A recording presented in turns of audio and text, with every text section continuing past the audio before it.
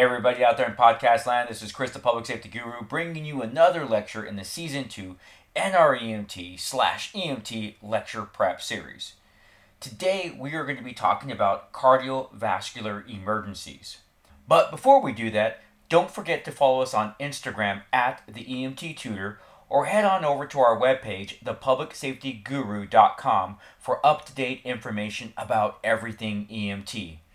We also have exclusive content for those that become podcast members or join our Patreon channel, which could be found by searching for the EMT Tutor. There you can find exclusive members-only podcasts, study guides, and tests. Alright, on to your learning.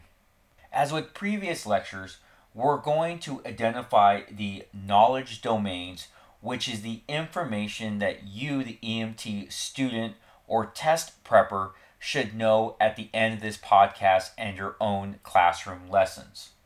So with that, you, the EMT, should be able to discuss the basic anatomy and physiology of the cardiovascular system.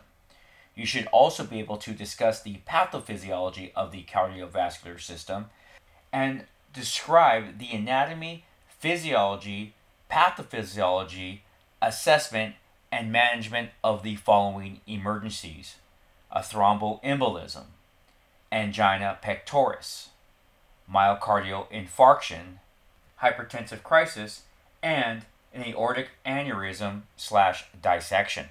As we move past cardiac emergencies, the EMT student should be able to explain the patient assessment procedures as they relate to cardiovascular problems. Additionally, you should be able to explain the relationship between airway management and the patient with cardiac compromise.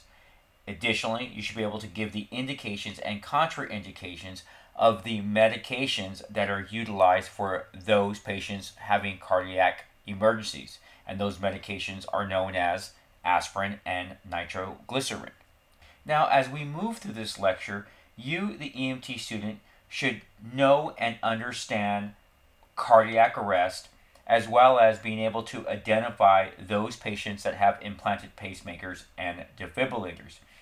Speaking of defibrillators, the EMT should know the differences between a fully automatic and semi-automatic defibrillator, as well as being able to describe the different types of AEDs.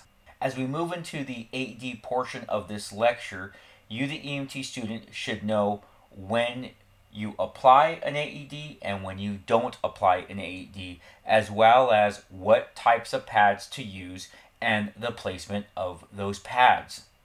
The EMT student should understand the importance of early defibrillation as being the definitive care for those patients in cardiac arrest.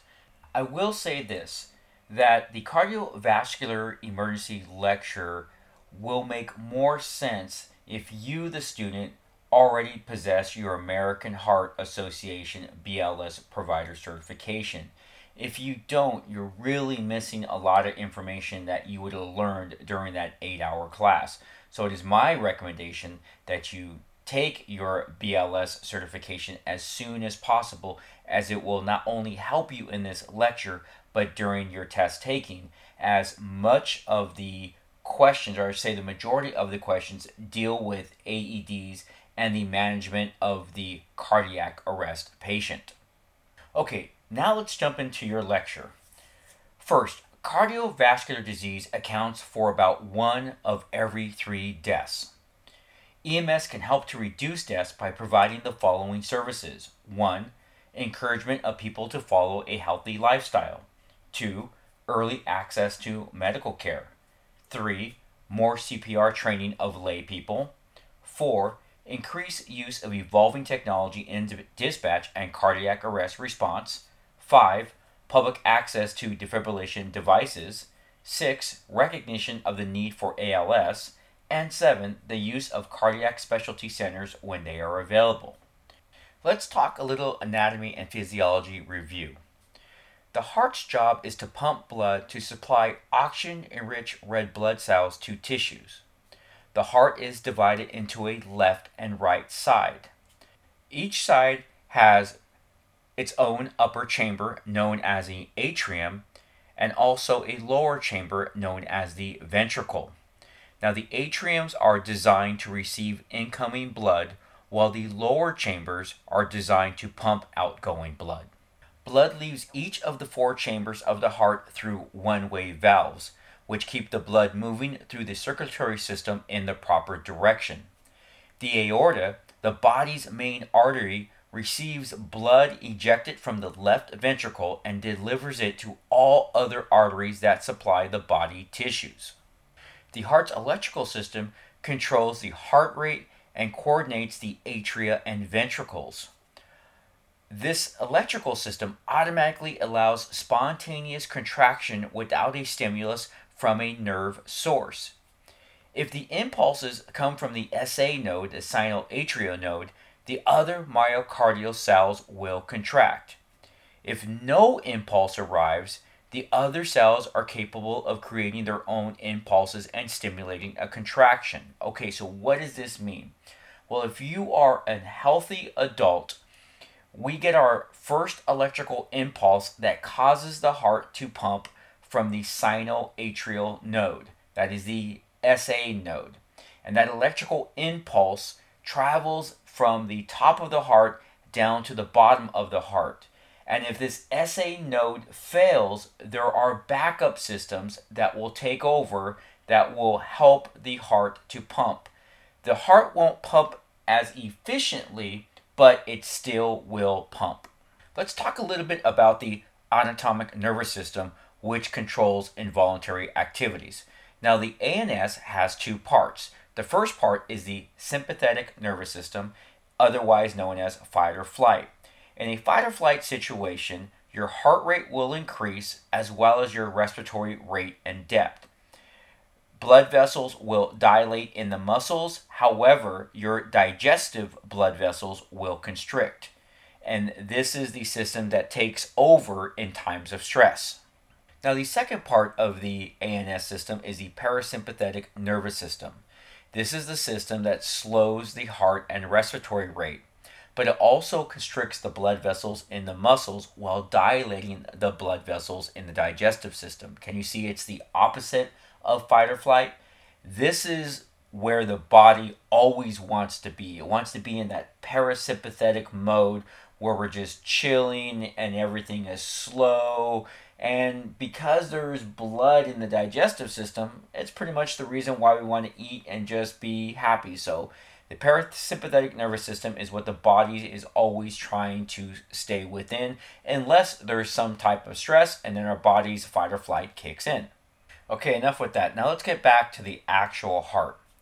The myocardium must have a continuous supply of oxygen and nutrients to pump blood.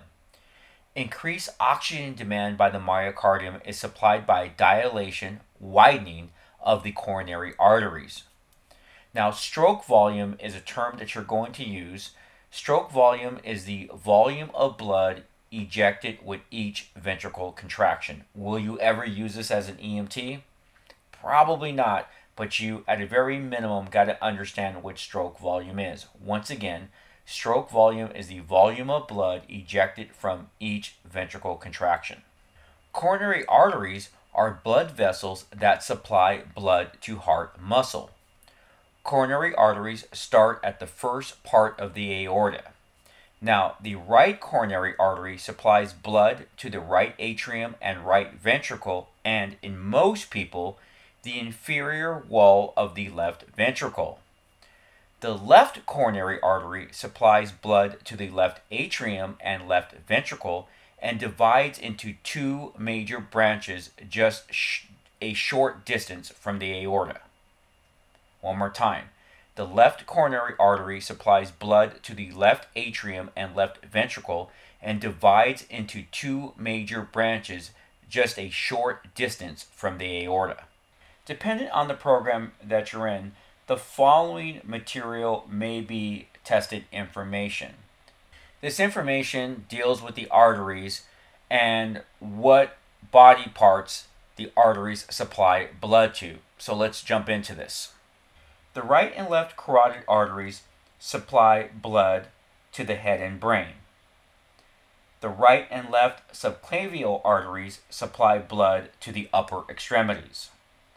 The brachial artery supplies blood to the arms, while the radial and ulnar arteries supply blood to the lower arms and hands. The right and left iliac arteries supply blood to the groin, pelvis, and legs, while the right and left femoral arteries supply blood to the legs as well. Last, the anterior and posterior tibial and peroneal arteries supply blood to the lower legs and feet. And just in case you needed a spelling on that, it's the anterior and posterior tibial, Tibial, and peroneal, Peroneal, arteries that supply blood to the lower legs and feet. Let's talk arterioles and capillaries.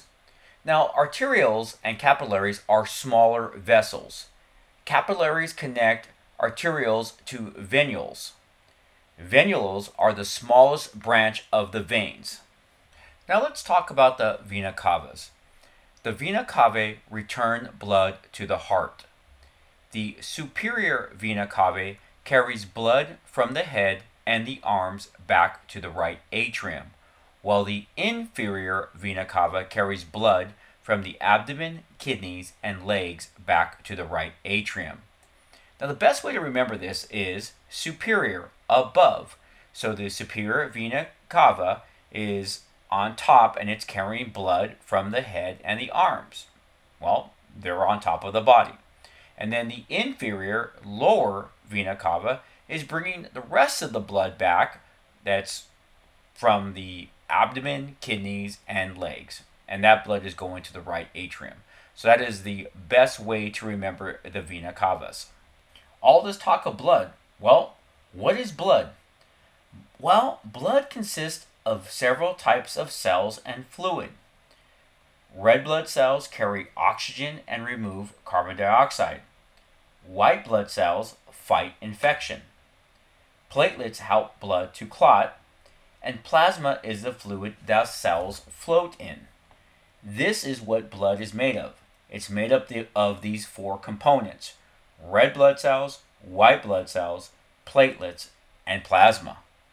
So now we know the cardiovascular system consists of the pump as well as the fluid, which is blood.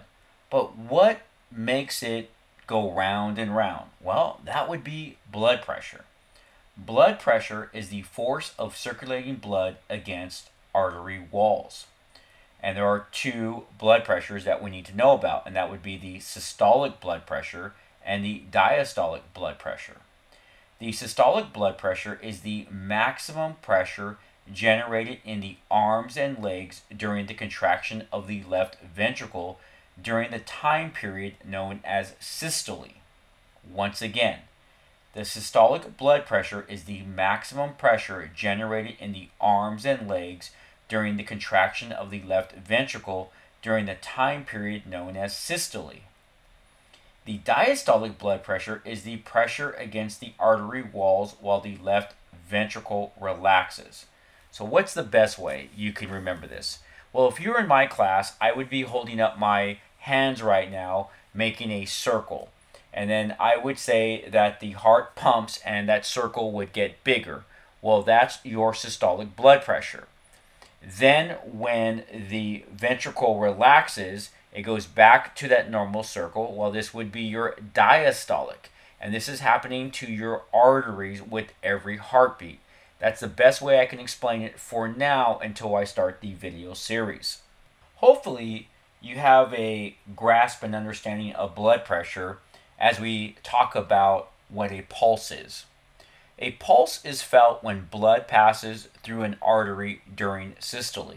And we have different types of pulses. We have peripheral pulses and central pulses. A peripheral pulse is felt in the extremity, for example, in the radial or posterior tibial. A central pulse is felt near the body's trunk, and you can feel those in the femoral or carotids. So once again, a peripheral pulse, think of your radial pulse, or down there at your distal when we're feeling the top of the foot. The central pulse, think of it central, it's central. Well, that's going to be at the body's trunk, and those are the carotid and femoral. There are a few last things that you need to know and understand. The first one is cardiac output, CO. Cardiac output is the volume of blood that passes through the heart in 1 minute. There is a formula for this, and this is one of the formulas that you need to memorize.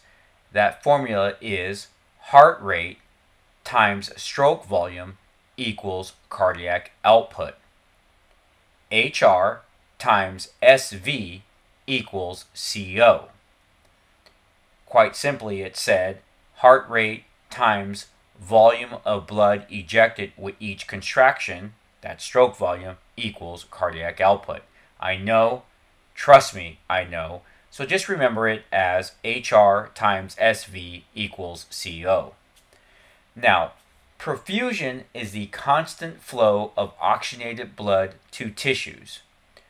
Good perfusion requires the following: a well-functioning heart, an adequate volume of fluid or blood, and blood vessels must be appropriately constricted to match the volume of blood available. This is what good perfusion is. And when we don't have good perfusion, this is when we begin to have medical problems, cardiovascular medical problems, as well as your patient slipping into shock.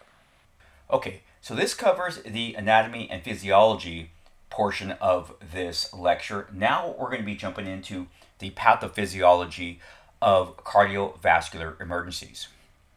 Chest pain usually stems from ischemia, which is decreased blood flow. Ischemic heart disease involves a decreased blood flow to one or more portions of the heart. If blood flow is not restored, the tissue dies. Now, one thing that can cause ischemia is arteriosclerosis. Arteriosclerosis is a buildup of calcium and cholesterol in the arteries. This buildup can cause occlusions of the arteries. Now, over time and with age, basically the fatty material just accumulates on the inside of our arteries and thus leads to arteriosclerosis, as well as our age also causes hardening of the arteries over time. Arteriosclerosis could also lead to the inner wall of the artery becoming rough and brittle. If a brittle plaque develops a crack for unknown reasons, the ragged edge of the crack activates the blood clotting system of the body, resulting in a blood clot that will partially or completely block the lumen of the artery. Let's talk a little about a thromboembolism. A thromboembolism is a blood clot that floats through the blood vessels. If it reaches an area too narrow for it to pass, it stops and blocks blood flow at that point. Tissues downstream from the blood clot will suffer from hypoxia. If too much time passes before blood flow is resumed, the tissue will die. This sequence of events is known as acute myocardial infarction, AMI, a classic heart attack. The death of heart muscle can severely diminish the heart's ability to pump, resulting in a thing known as cardiac arrest. In the United States, coronary artery disease is the number one cause of death for men and women. The peak incidence of heart disease is between 45 and 64 years of age, but it can strike in individuals ranging from their teens to their 90s. Now, in regards to risk factors, there's two types of risk factors: controllable risk factors and uncontrollable risk factors. Let's first discuss controllable risk factors. Controllable risk factors are cigarette smoking, high blood pressure, high cholesterol, high blood glucose levels, usually this means that the patient has already been diagnosed with diabetes, lack of exercise, and obesity. Uncontrollable risk factors are older age, family history, arteriosclerotic coronary artery disease, race, ethnicity, and being a male. Yes, males are more susceptible to a heart attack than females. I didn't write this, it's actually in the literature. Ladies and gentlemen, on these longer lectures, I'm going to start including a break in the lecture so you know that you can actually take a pause and do what you need to do. So this would be a good time before we move on to the next part of the lecture. All right, welcome back. We're going to now talk about acute coronary syndrome, otherwise known as ACS. ACS is caused by myocardial ischemia, which can lead to angina pectoris or an acute myocardial infarction, AMI. Let's first talk about angina pectoris. Angina pectoris occurs when the heart's need for oxygen exceeds the available supply, usually during physical or emotional stress. It can result from a spasm of the artery, but is most often a symptom of arteriosclerotic coronary artery disease. It can be triggered by a large meal or sudden fear.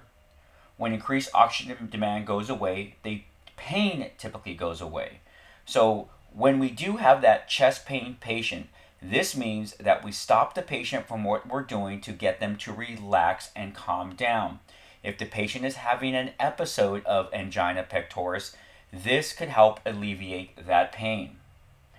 Angina pain is commonly described as crushing, squeezing, or like somebody is standing on the patient's chest. It's usually felt in the mid portion of the chest under the sternum. It can radiate to the jaw, arms, frequently the left arm, mid-back, epigastrium, the upper middle region of the abdomen. The pain will usually last 3 to 8 minutes, but rarely longer than 15 minutes. It can also have some associated signs and symptoms such as shortness of breath, nausea, or sweating. Now, the pain will usually disappear promptly with rest, supplemental oxygen, and the administration of nitroglycerin. Although angina does not usually lead to death or permanent heart damage, it is a warning sign that should be taken seriously. Unstable angina occurs in response to fewer stimuli than ordinarily required to produce regular angina. Stable angina responds to rest and nitroglycerin.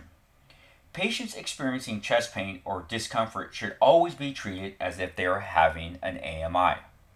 With that, let's now switch gears and actually talk about an AMI. The pain of an AMI signals the actual death of cells in the area of the heart where blood flow is obstructed. Once dead, the cells cannot be revived. They will turn to scar tissue and become a burden to the beating heart. About 30 minutes after blood flow is cut off, some heart muscles begin to die. After about 2 hours, as many as half of the cells in the area may be dead. After 4 to 6 hours, more than 90% of the cells will be dead. Opening the coronary artery with either clot busting, thrombolytic drugs, or angioplasty, mechanical clearing of the artery, can prevent permanent damage if it is done within the first few hours after the onset of symptoms. This is why immediate transport is crucial. If someone asks you what is the area of the heart that is more likely to suffer from an AMI, well, it's usually the left ventricle. Now, there are some particular signs and symptoms of an AMI, and those include sudden weakness, nausea or sweating, chest pain, discomfort or pressure. The pain can radiate to the lower jaw, arm, back, abdomen, or the patient could tell you that they have neck pain. The irregular heartbeat could lead to a syncopal episode, and the patient could have some associated signs and symptoms of shortness of breath, acute nausea, vomiting, and unfortunately, they could be spitting up pink frothy sputum, as well as having a sudden collapse, which would be sudden death. The pain of an AMI differs from the pain of angina in 3 ways. First, it may or may not be caused by exertion and can occur at any time, sometimes when a person is sitting quietly or even sleeping. It does not resolve in a few minutes, rather, it can last between 30 minutes and several hours. Last, it may or may not be relieved by rest or nitroglycerin. Not all patients who are having an AMI experience pain or recognize it when it occurs. When called to the scene where the chief complaint is chest pain, complete a thorough assessment no matter what the patient says. Physical findings of an AMI and cardiac compromise include the following: Under the category of general appearance, your patient could present with fear, nausea, poor circulation, pale or ashen gray skin, and possibly cyanotic skin. Under the category of pulse, the patient's heart rate could become faster due to the pain, but it can also be irregular and possibly bradycardic if there's already been damage to the inferior area of the heart. Now, under the category of blood pressure, the blood pressure could be decreased, normal, or possibly elevated. Under the category of respirations could be normal or rapid, as well as possibly labored. Last, mental status, the patient could be having expressed feelings of impending doom. Remember that, impending doom. There are 3 serious consequences of AMI. The first being sudden death resulting from cardiac arrest. The second is cardiogenic shock, and the last is congestive heart failure, aka CHF. Okay, that's what you need to know for angina and AMI. We're now going to move to dysrhythmias, and we're going to be talking about premature ventricular contractions, otherwise known as PVCs, tachycardia, bradycardia, ventricular tachycardia, and ventricular fibrillation. So write those down and let's get ready. Now remember, a dysrhythmia describes an abnormality of the heart rhythm. Now in talking about the first one, a PVC are basically extra beats in a damaged ventricle, hence the reason ventricle in the PVC description. So you just need to remember that. Now they can be harmless and are common in healthy as well as sick people. Now in regards to tachycardia describes the heart at a heart rate above 100 beats per minute, as opposed to bradycardia, which consists of any heartbeat below 60 beats a minute. So in your definitions and for your own test taking, bradycardia is a heartbeat below 60, tachycardia is a heart rate above 100. Now there's a new condition, there is a condition called ventricular tachycardia. This describes a rapid heartbeat, and usually the rate is between 150 to 200 beats per minute. This may eventually deteriorate from VTach, ventricular tachycardia, to ventricular fibrillation, VFib. Now, what is ventricular fibrillation? Well, the best way to describe this is the heart is essentially having a seizure inside of the chest, and there is no rhythm to it whatsoever. It's disorganized electrical activity, and basically the ventricles are just sitting there quivering and no blood is flowing. That is what VFib is. The definitive treatment for a patient in VFib is the use and deployment of an AED, or manual defibrillation. Now, defibrillation is the process of shocking the heart with a specialized electrical current to restore normal cardiac rhythms. It can save lives if delivered within the first few minutes of sudden death. If a defibrillator is not readily available, the EMT or rescuer should initiate CPR immediately until the defibrillator arrives. Once the defibrillator arrives, that rescuer should deploy the AED while the first rescuer continues CPR. Chances of survival diminish approximately 10% each minute until defibrillation is accomplished. So that is huge, ladies and gentlemen. Now, there could be another dysrhythmia that the patient presents that would be the reason why they're in cardiac arrest, and that is known as asystole, aka a flat line. Asystole is the complete absence of all electrical activity in the heart. It reflects a long period of ischemia, and nearly all patients with asystole will die. The best way to think about this is kind of like the Matrix. We're one big battery, and eventually that battery will die. Well, that's what happens in the heart. The heart no longer has any electricity, and thus we go into that flat line. All right, Let's now shift gears and talk a little bit about cardiogenic shock. Cardiogenic shock occurs when body tissues do not get enough oxygen, causing body organs to malfunction. The cause is usually a heart attack, and what happens is the heart lacks the power to force enough blood through the circulatory system. It is most common in an AMI affecting the inferior and posterior regions of the left ventricle. This is why it is important to recognize the early stages of shock. All right, that's all you need to know with cardiogenic shock. Let's now talk about congestive heart failure, aka CHF. Congestive heart failure, CHF, often occurs within the first few days after a myocardial infarction. CHF develops when increased heart rate and enlargement of the left ventricle no longer make up for decreased heart function due to the increased heart valves or chronic hypertension.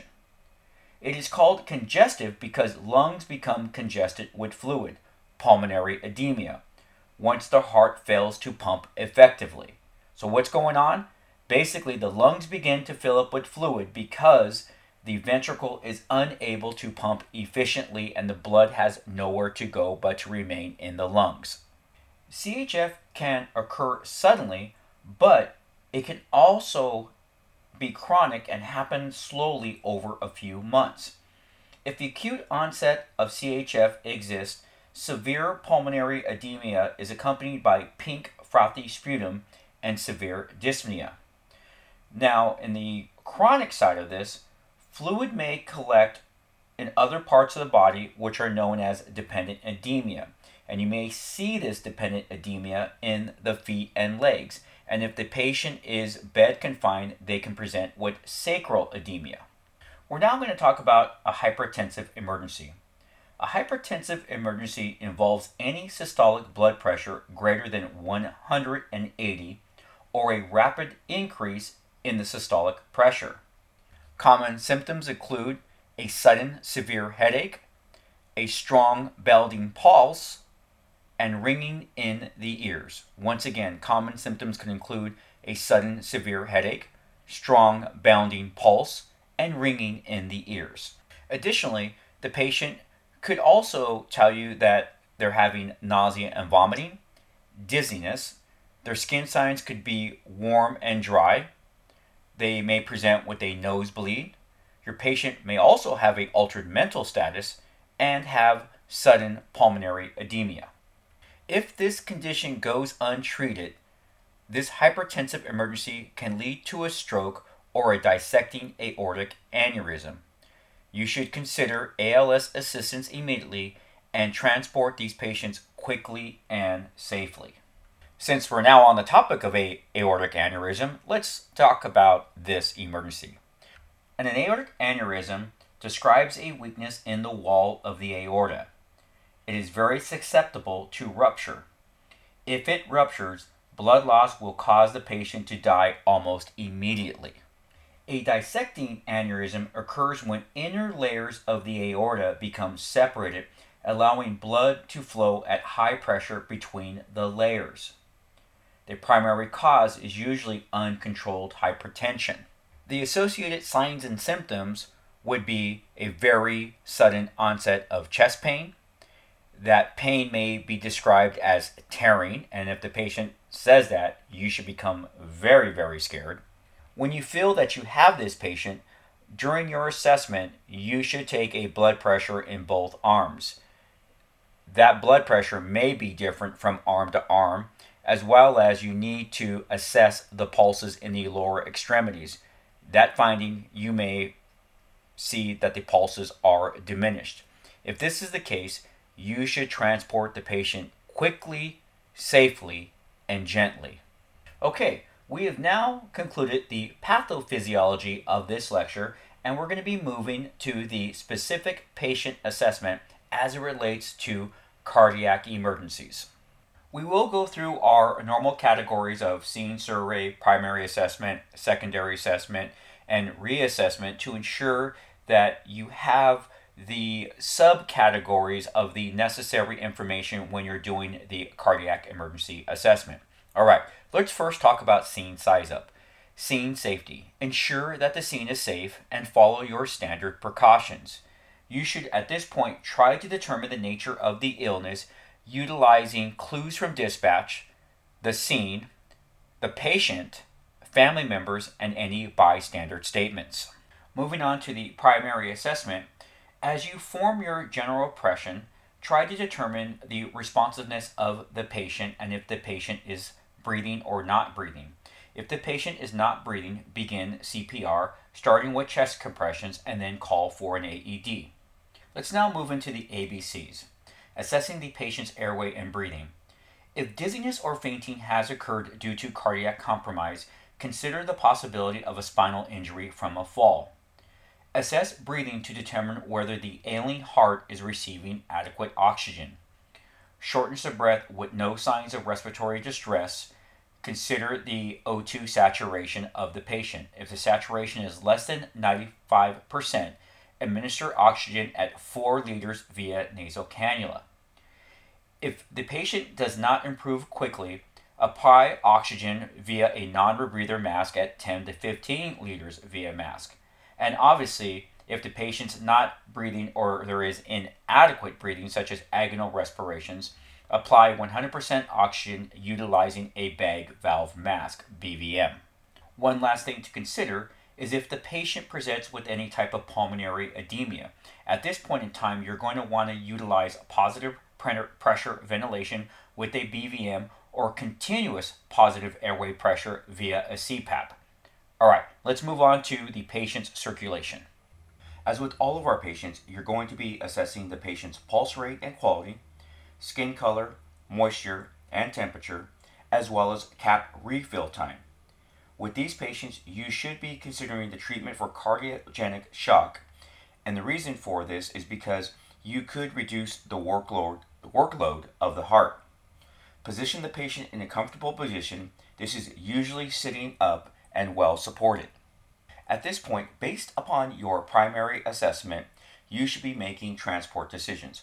I always tell my students they should be thinking about the song from The Clash, Should I Stay or Should I Go, while they're doing the assessment. Depending on what you find, and if you're able to stabilize those life threats during the primary assessment, will decide if you should stay or if you should go. The remainder of the assessment can be performed en route if time allows.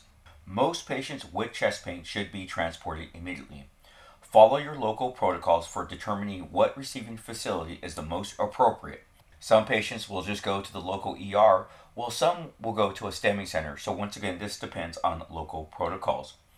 You need to determine whether to use the lights and siren for each patient, partially based on the estimated transport time.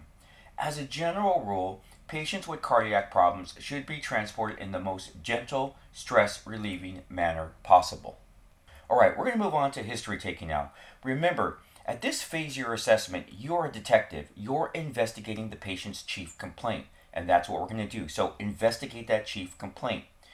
Because patients experiencing AMI will have different signs and symptoms, you should consider all complaints of chest pain to be an AMI.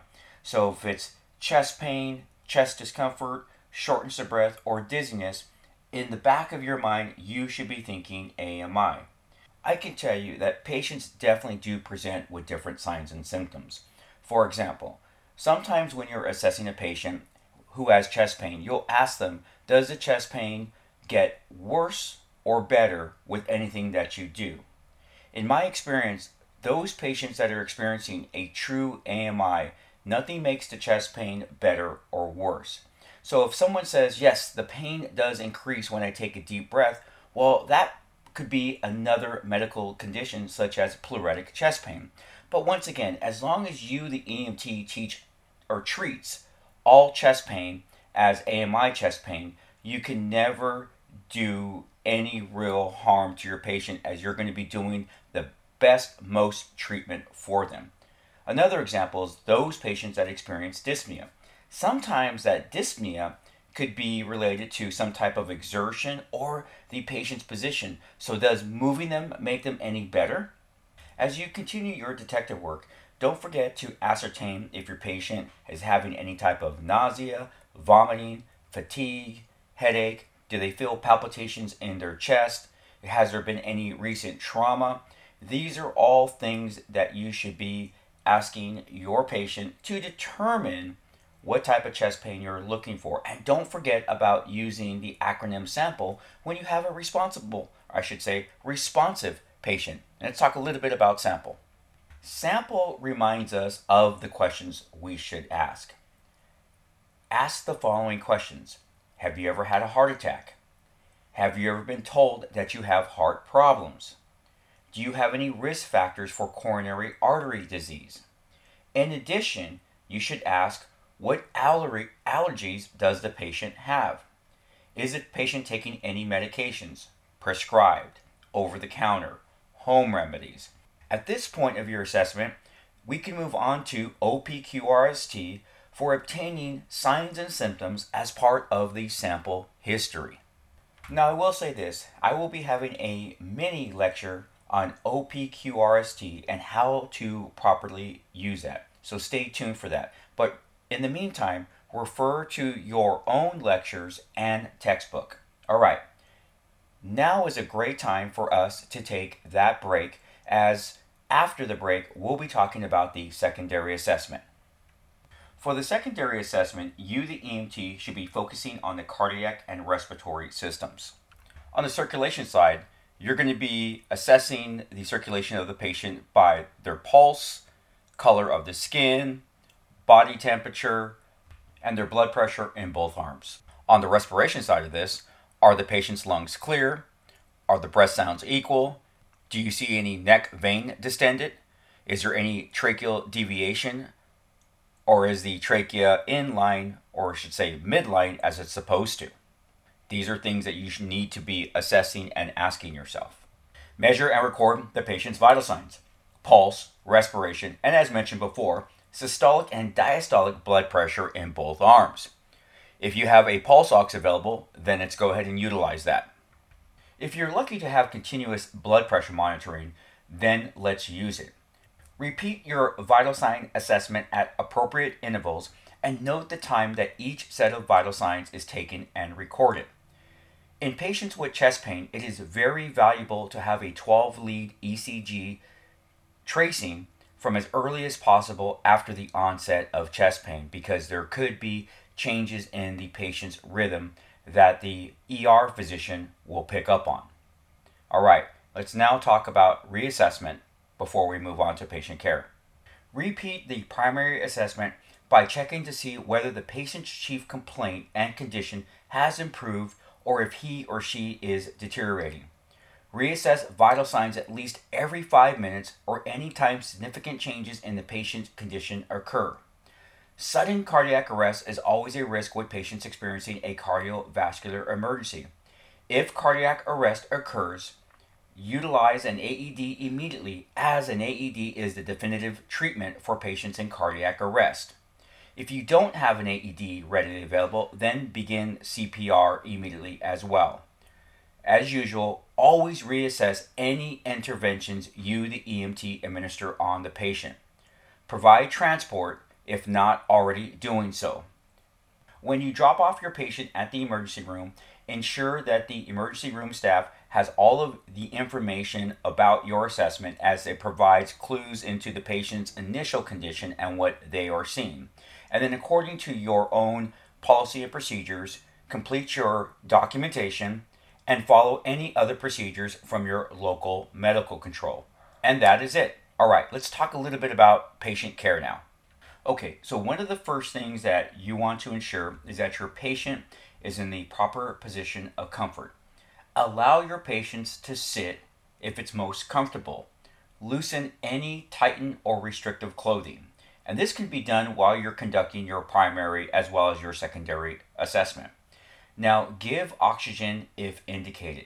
Continually reassess oxygen saturation and the patient's respiratory status.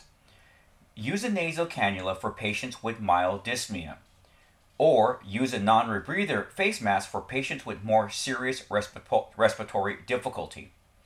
Assist unconscious patients with breathing as well as those with respiratory distress. This may mean you may have to use a BVM or positive pressure ventilation device according to your local protocols. Now, depending on protocols, Prepare to administer low-dose aspirin and assist with prescribed nitroglycerin. Let's talk a little bit about aspirin. You should refer back to the pharmacology lecture for all EMT medications, but we will do a little review. Now, the effects of aspirin, they prevent blood clots from forming or getting bigger. The dosage is usually 81 milligram chewable tablets, or I should say that's the size of the tablet, and the recommended dose is 160 milligrams, which is 2 tablets, to 324 milligrams, which is 4 tablets. Now, once again, refer to local protocols. And then, in regards to nitroglycerin, before we think about administering nitroglycerin, we have to ask those very important questions. First, make sure the medications are neither expired nor contaminated before administering them to the patient. Make sure the prescription medication is actually prescribed to the patient. And don't forget, for your own protection, at this point in time, you should be wearing gloves when you're administering any medication, especially nitroglycerin. Now, nitroglycerin, don't forget, comes in 3 different forms. There's the sublingual pill, the sublingual spray, and then the skin patch that's applied to the chest. Now, I want to go back to those questions. If the patient is able to, we want to ask the patient how many doses of nitro they had during this episode. Remember, 3 doses max. Second, we want to ask them if they have taken any sexually enhanced medications in the last 24 to 48 hours. These are very, very important questions. Now, how does nitroglycerin work? Or I should say the mechanism of action? Well, it relaxes blood vessel walls, increases blood flow and oxygen supply to the heart, and decreases the workload of the heart by dilating blood vessels. And that's how nitroglycerin works. Now, there are some side effects to nitroglycerin, which include severe headache, a change in the pulse rate, as well as a change in the blood pressure, and that change is usually a drop in blood pressure. Now, in talking about that change in blood pressure, actually I want to go back to the contraindications of nitroglycerin. Remember, we do not give nitroglycerin when the systolic blood pressure is below 100, if the patient has any type of head injury, or the use of erectile dysfunction drugs within 24 to 48 hours, or the patient has met the maximum prescribed dose, period. That's it. Okay? So remember those contraindications. All right. Now we're going to talk a little bit about cardiac monitoring. Now, for the most part, most EMTs do not do cardiac monitoring, but it's still part of National Registry. So we're going to go over the important facts of National Registry just in case you're tested on it in your program or you're prepping for the National Registry test. For an ECG to be reliable and useful, the electrodes must be placed in a consistent position on each patient. Certain basic principles should be followed to achieve the best skin contact and minimize artifact in the signal. Artifact is basically ECG tracing that is the result of interference, and you can definitely see that interference because it does not resemble any type of cardiac rhythm. Now, there are some guiding principles. It may occasionally be necessary to shave body hair from the electrode site. Rub the electrode site briskly with an alcohol swab before application to remove oils and dead tissues from the surface of the skin. Attach the electrodes to the ECG cables before placement. Confirm that the appropriate electrode now attached to the cable is placed at the correct location on the patient's chest or limbs. Once all electrodes are in place, switch on the monitor. Print a sample rhythm strip. If that strip shows any artifact, verify that the electrodes are firmly applied to the skin and the monitor cable is plugged in correctly. And that is really it for cardiac monitoring. Now, in this next section, we're going to talk about heart surgeries and cardiac assisted devices. Once again, National Registry information. Over the last 30 years, hundreds of thousands of open heart operations have been performed to bypass damaged segments of coronary arteries in the heart. In a coronary artery bypass graft, a blood vessel from the chest or leg is sewn directly from the aorta to a coronary artery beyond the point of obstruction. Now I'm going to talk about a thing called a percutaneous transluminal coronary angioplasty. What is that? Well, let's find out together. In this procedure, a tiny balloon is attached to the end of a long, thin tube. The tube is threaded into a narrow coronary artery and inflated. The balloon is then deflated and the tube and balloon are removed.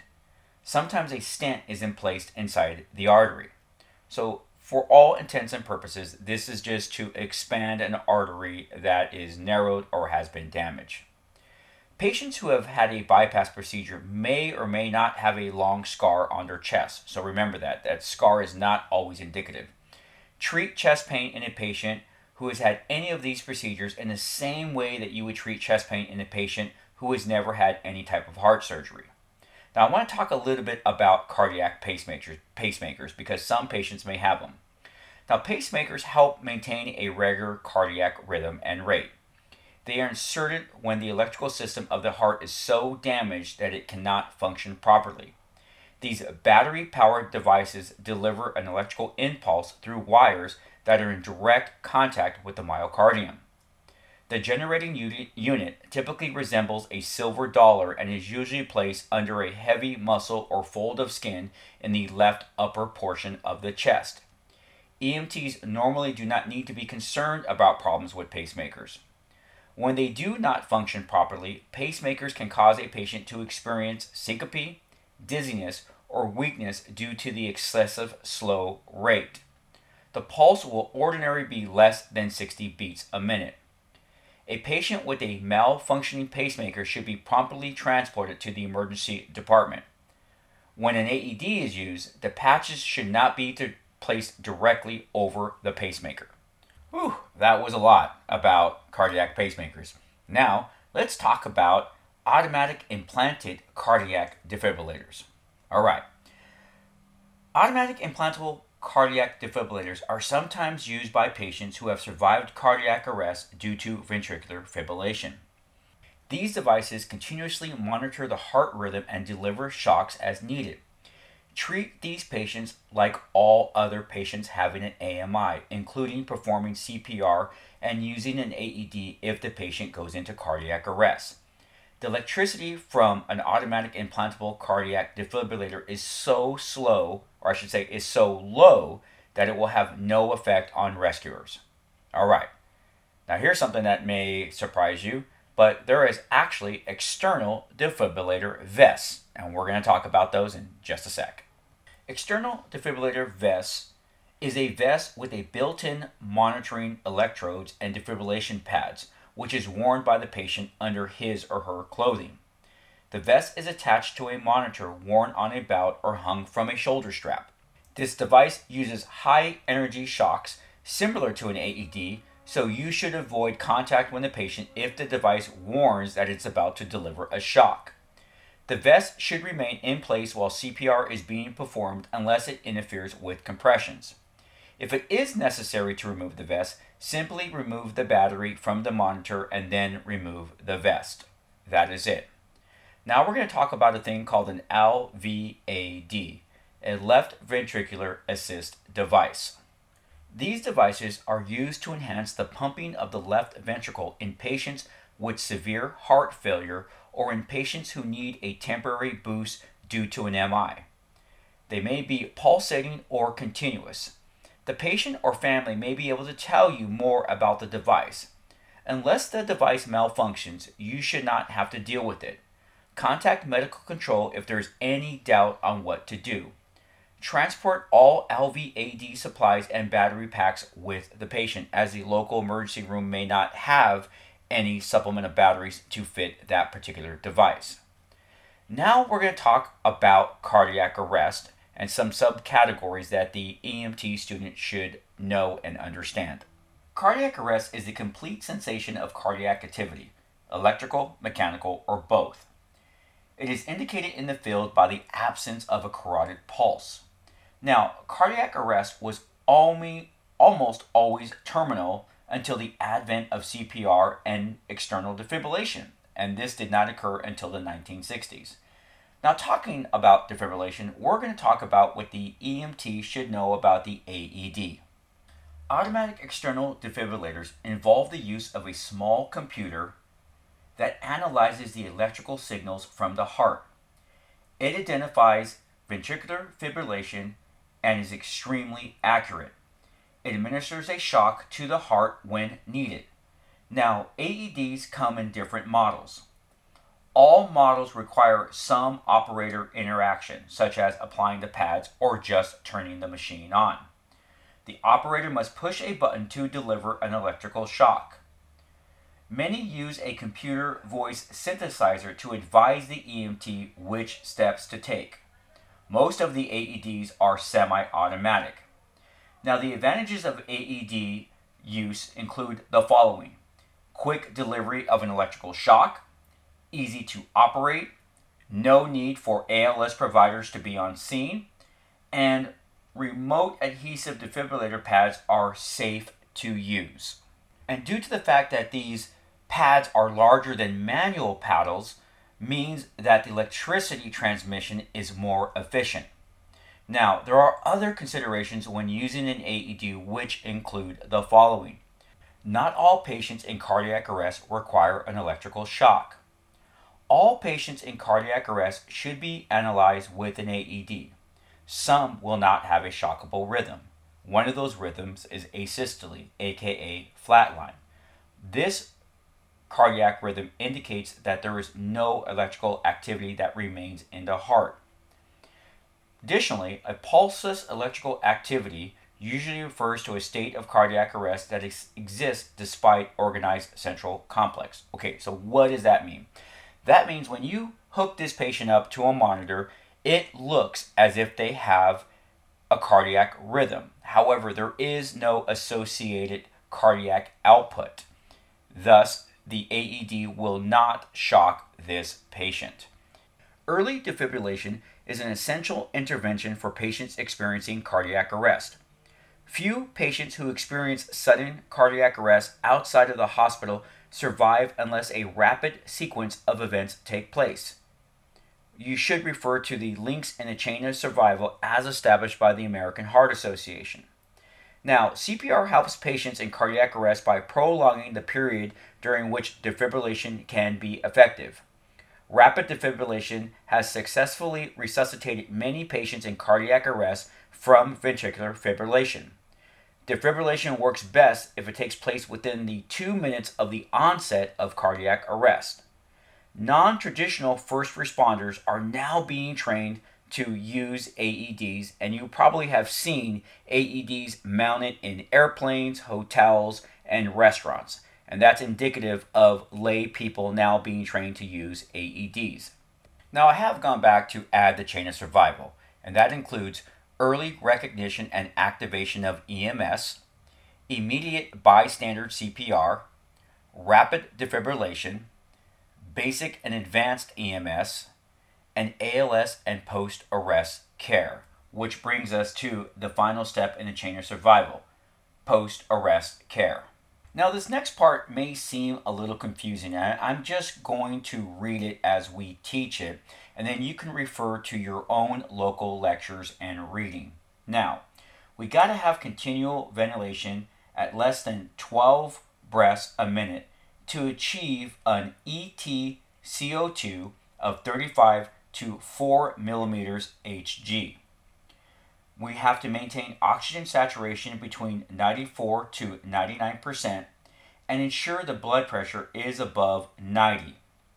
Maintain glucose levels if the patient is hypoglycemic. Now, post-arrest care also includes cardiopulmonary and neurological support at the hospital, as well as other advanced assessment techniques and interventions to assist the patient in full recovery. When integrating the AED and CPR into patient care, keep the following in mind. It is important to work the AED and CPR in sequence. Do not touch the patient while the AED is analyzing the heart rhythm and delivering shocks. CPR must stop while the AED is performing its job. Alright, now we're going to talk a little bit about AED maintenance and why it is important.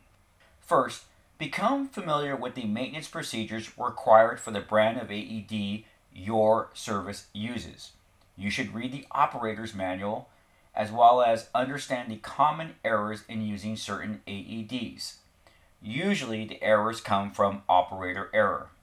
Make sure that the battery is properly maintained. Check your equipment, including your AED, daily at the beginning of each shift. Ask the manufacturer for a checklist of items that should be checked daily, weekly, or less often. Report any AED failure that occurs while caring for a patient to the manufacturer and to the U.S. Food and Drug Administration. Be sure to follow the appropriate EMS procedures for notifying these organizations. Medical direction should approve the written protocol that you will follow in the care for patients in cardiac arrest. The EMT team and your service medical director or qualifying improvement officer should review each incident in which the AED is used. Quality improvement involves both the individual using AEDs and the responsible EMS systems managers. Reviews should focus on speed of defibrillation, i.e. the time from the call to the shock. Shock should be delivered within 1 minute of the call. Mandatory continuing education with skill competency review is generally required for EMS providers. Whew, that sounds like a lot, right? All right, now we're going to enter this last phase of our lecture, and that's going to be the emergency medical care for cardiac arrest patients. This is probably going to be one of your longest lectures that you have. So with that, this is the perfect place for us to take our last and final break. Okay, welcome back. Emergency medical care for cardiac arrest. When preparing to use the AED, it is the EMT's job to make sure that the electricity from the AED injures no one. Do not defibrillate patients in pooled water. Electricity will diffuse through the pooled water. Yet, you can defibrillate patients who are soaking wet, but just ensure that you dry their chest. And as a matter of fact, you're going to dry their chest anyways because the defib pads will not stick to a wet chest. Do not defibrillate patients who are touching metal that others are touching. Carefully remove any nitroglycerin patches from a patient's chest and wipe the area with a dry towel before defibrillation to prevent ignition of the patch. It is often helpful to shave a hairy patient's chest before pad placement to increase conductivity. Determine the patient's NOI or NOI and perform any spinal immobilization for trauma patients during the primary assessment. Dependent on the system that you work in, ensure that ALS is en route unless you're that ALS, and then prepare the patient for prompt transport. And once again, utilize a team approach when dealing with cardiac arrest. Okay, let's talk a little bit about if you witness the patient going into cardiac arrest. If you witness a patient going into cardiac arrest, begin CPR immediately with chest compressions. As soon as the AED is available, apply the AED and follow the prompts from the AED. Of course, follow your local protocols for patient care during the use of an AED. After the AED protocol is complete, one of the following is likely to occur. Pulse is regained, no pulse, and the AED indicates that no shock is advised, or no pulse and the AED indicates that a shock is advised. If ALS is responding to the scene, stay where you are and continue the sequence of shocks and CPR. If ALS is not responding to the scene and protocols agree, begin transport when one of the following occurs. A. The patient regains a pulse. Or 6 to 9 shocks are delivered. Or the machine gives 3 consecutive messages separated by 2 minutes of CPR that no shock is advised. And once again, refer to your local protocols. Now we're going to talk a little bit about cardiac arrest during transport. If you are transporting to the hospital and your patient becomes unconscious and then becomes pulseless, stop the vehicle. Begin CPR if an AED is not immediately ready. Call for ALS or other available resources based on circumstances and local protocols. Analyze the rhythm. Deliver 1 shock if indicated and immediately resume CPR. Continue resuscitation according to your local protocols. Now, If you're en route with a conscious adult patient who is having chest pain and becomes unconscious, check for a pulse, stop the vehicle, begin CPR if the AED is not immediately ready, analyze the rhythm, deliver one shock if indicated, and immediately resume CPR. Begin compressions and continue resuscitation according to your local protocol, including transporting the patient.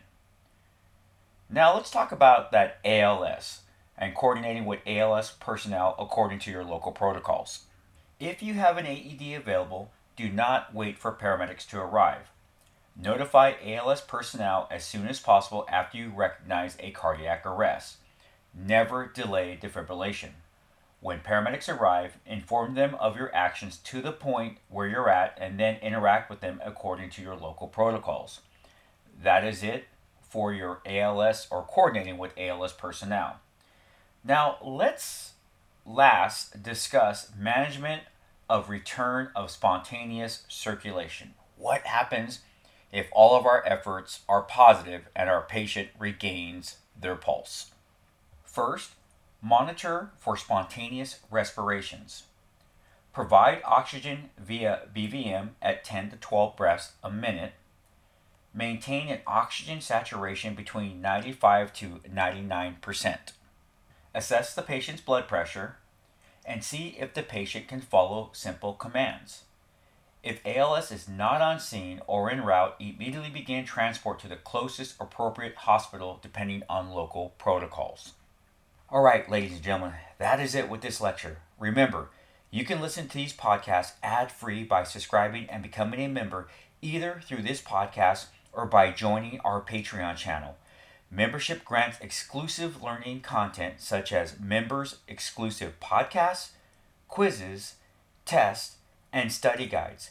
And don't forget to follow us on Instagram at the EMT Tutor. Again, thanks for listening and happy EMTing.